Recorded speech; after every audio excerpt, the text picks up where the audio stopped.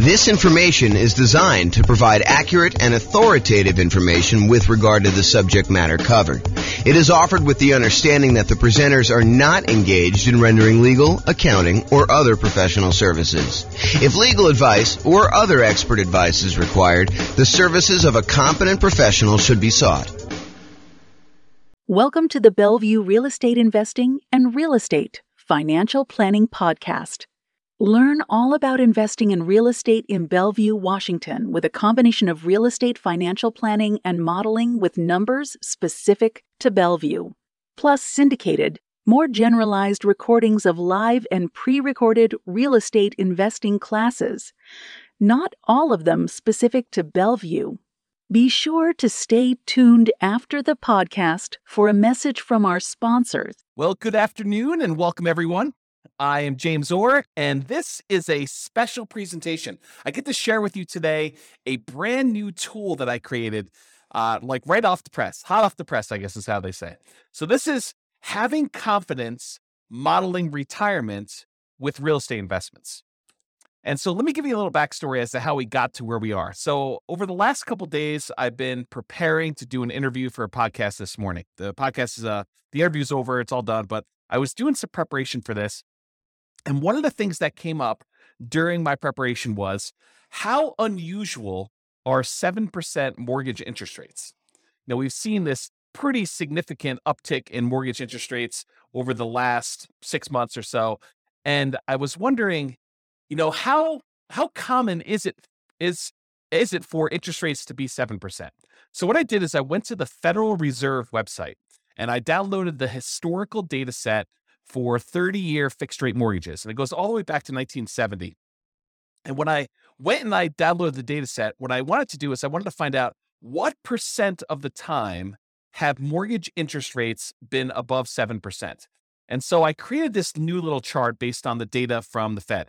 And so this is being recorded in October of 2022, October 13th, 2022. And this is the table showing the data going back to that time. So this is the way to read this table. So if you say to me, hey, look, what percentage of the time have mortgage interest rates been above 7%?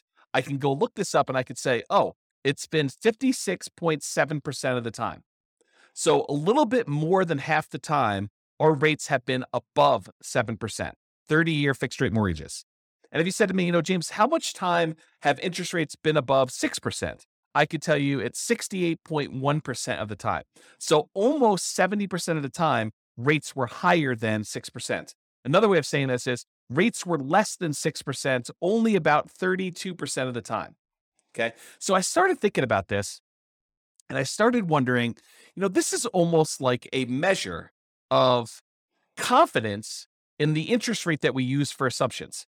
Now, when you're analyzing a deal to buy right now, if you're going to go download the world's greatest real estate deal analysis spreadsheet and you're going to go analyze a property you're considering buying in the next 30, 60, 90 days, this is not what I'm talking about now. This is not, you don't use this new tool that I created in order to figure out how confident you are in the interest rate for doing that. That's not what this is for. If you're going to go buy a property 30, 60, 90 days in the future, you just download the spreadsheet, you call up your lender on the phone, you say, hey, lender, here's my credit score. They may want to pull your credit. They may want to check your employment history. They may want to get you qualified. And then you tell them what loan program you're trying to do. I'm doing 5% down as a nomad. I'm doing 3.5% down FHA. I'm doing, 20% down as an investor. I'm doing 25% down as an investor because I want a little bit better rate. Whatever it is you tell them you're doing, they're going to come back to you and say, okay, based on your credit score, what the rates are today, I think you'll be able to get a blank, whatever the interest rate they tell you is. Right now it's probably in the 7% range based on what you're doing. So they'll go and they'll use that. And then when you do your deal analysis, you use that mortgage interest rate in your deal analysis spreadsheet.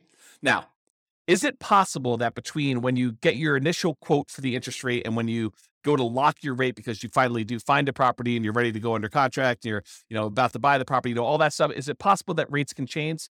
Yes, but it's not very likely. So typically rates don't move that much over the course of 30, 60, 90 days. They can move very quickly, but most of the time you're going to be relatively close within that range of things. So when you're analyzing a deal to buy right now, we're not using what I'm about to tell you about. However, what if you're saying to yourself, I want to go buy a property this year and a property next year and a property next year, next year, and I'm going to buy 10 properties over 10 years. Like maybe like you're doing Nomad, right? You're going to do the Nomad investing strategy and you're going to buy a property every year for the next 10 years until you acquire 10 rental properties.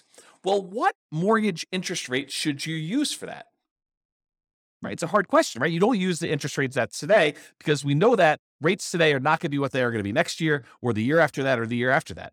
So if you're in a really low interest rate environment, it's 2, 3, 4%, and you think to yourself, I'm going to use that, that's a risky assumption that, I'm going to be buying these properties. They're going to be 3% more expensive or 5% more expensive, whatever you think the appreciation rate is and the rent appreciation, you're going to use that. And you're thinking to yourself, okay, I'm going to buy a property. What's the one I'm going to buy next year? What does that look like? And what's the mortgage interest rate I might get on that particular property next year? And the question then becomes, what rate do you use a year out, 2 years out, 3 years out? And how risky is that assumption? So that's what I've been thinking about. So, if I'm recording, the other thing is, let's say I'm recording a podcast episode for you and I'm telling you about a particular strategy someone's using. I'm saying, okay, this person's going to buy a rental property every year, or as soon as they save up enough down payment, they're going to buy their next one. Save up the next down payment, they're going to buy their next one. And I'm using an interest rate of 4.5% for that. Or let's say I'm using 7%. Let's say I use the interest rate from today.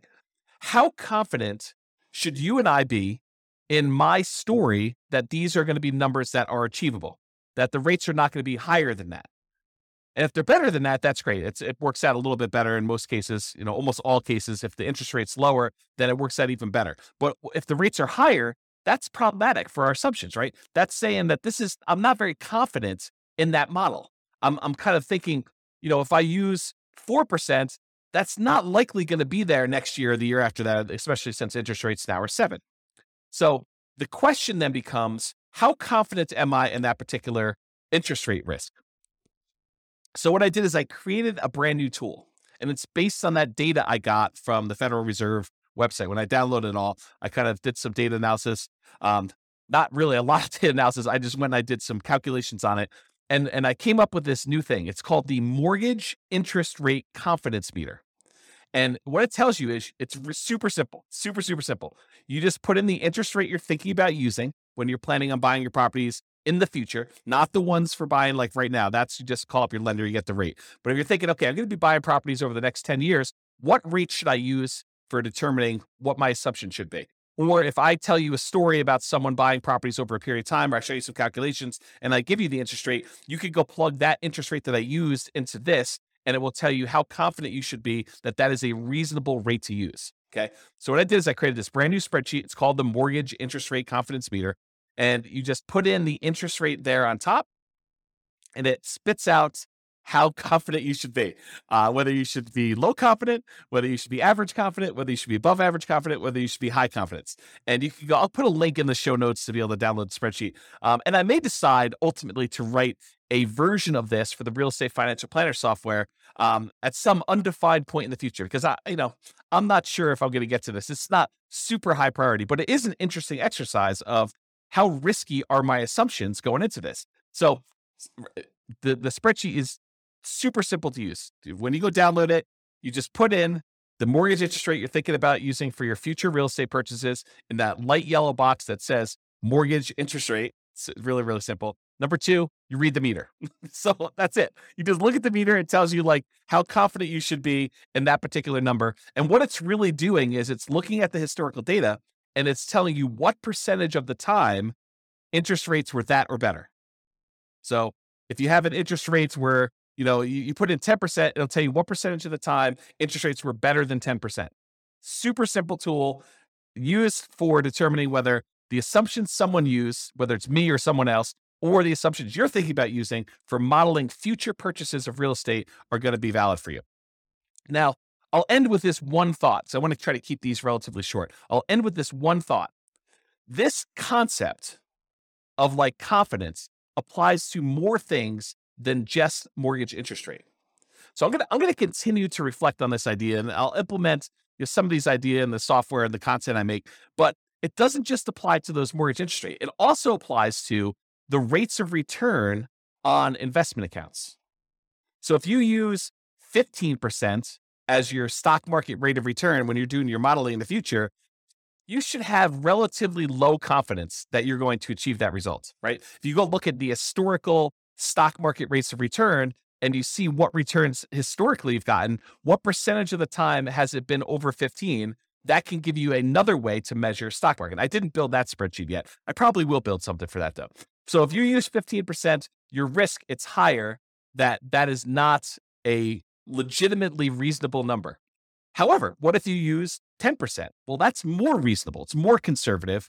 You're more confident that you'll be able to achieve that result than if you use 15.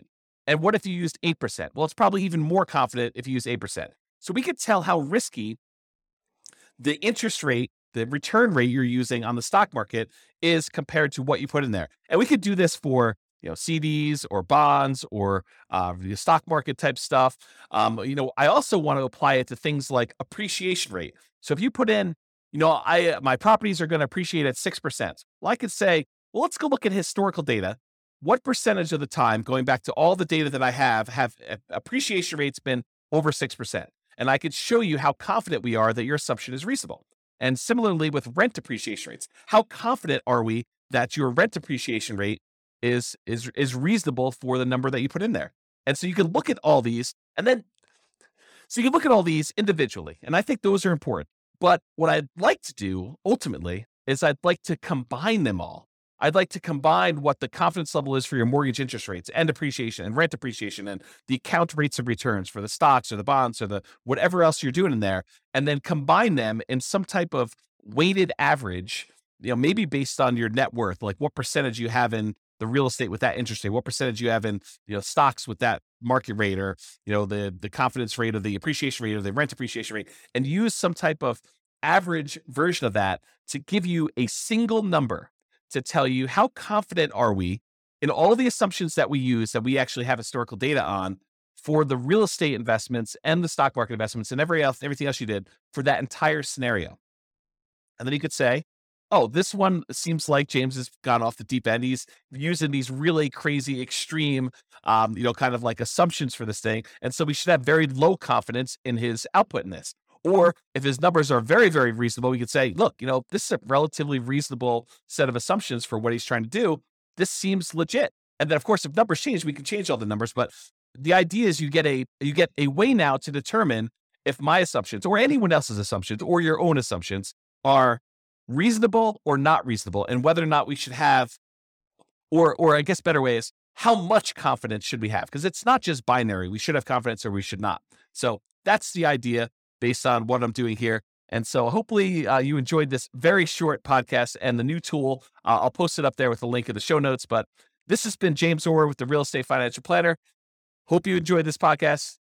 Bye-bye for now. With home prices up, mortgage interest rates up, and rents up, but not quite enough to counteract the higher prices and interest rates. Cash flow on rental properties in Bellevue is harder than ever. Book a call with the Real Estate Financial Planner to apply our proprietary 88 strategies to improve cash flow on your rentals. See the show notes for a link to schedule your call and improve your cash flow today. If you're a real estate agent, lender, or professional in Bellevue that wants to help our real estate investor listeners, consider reaching out to learn about collaboration opportunities with this podcast.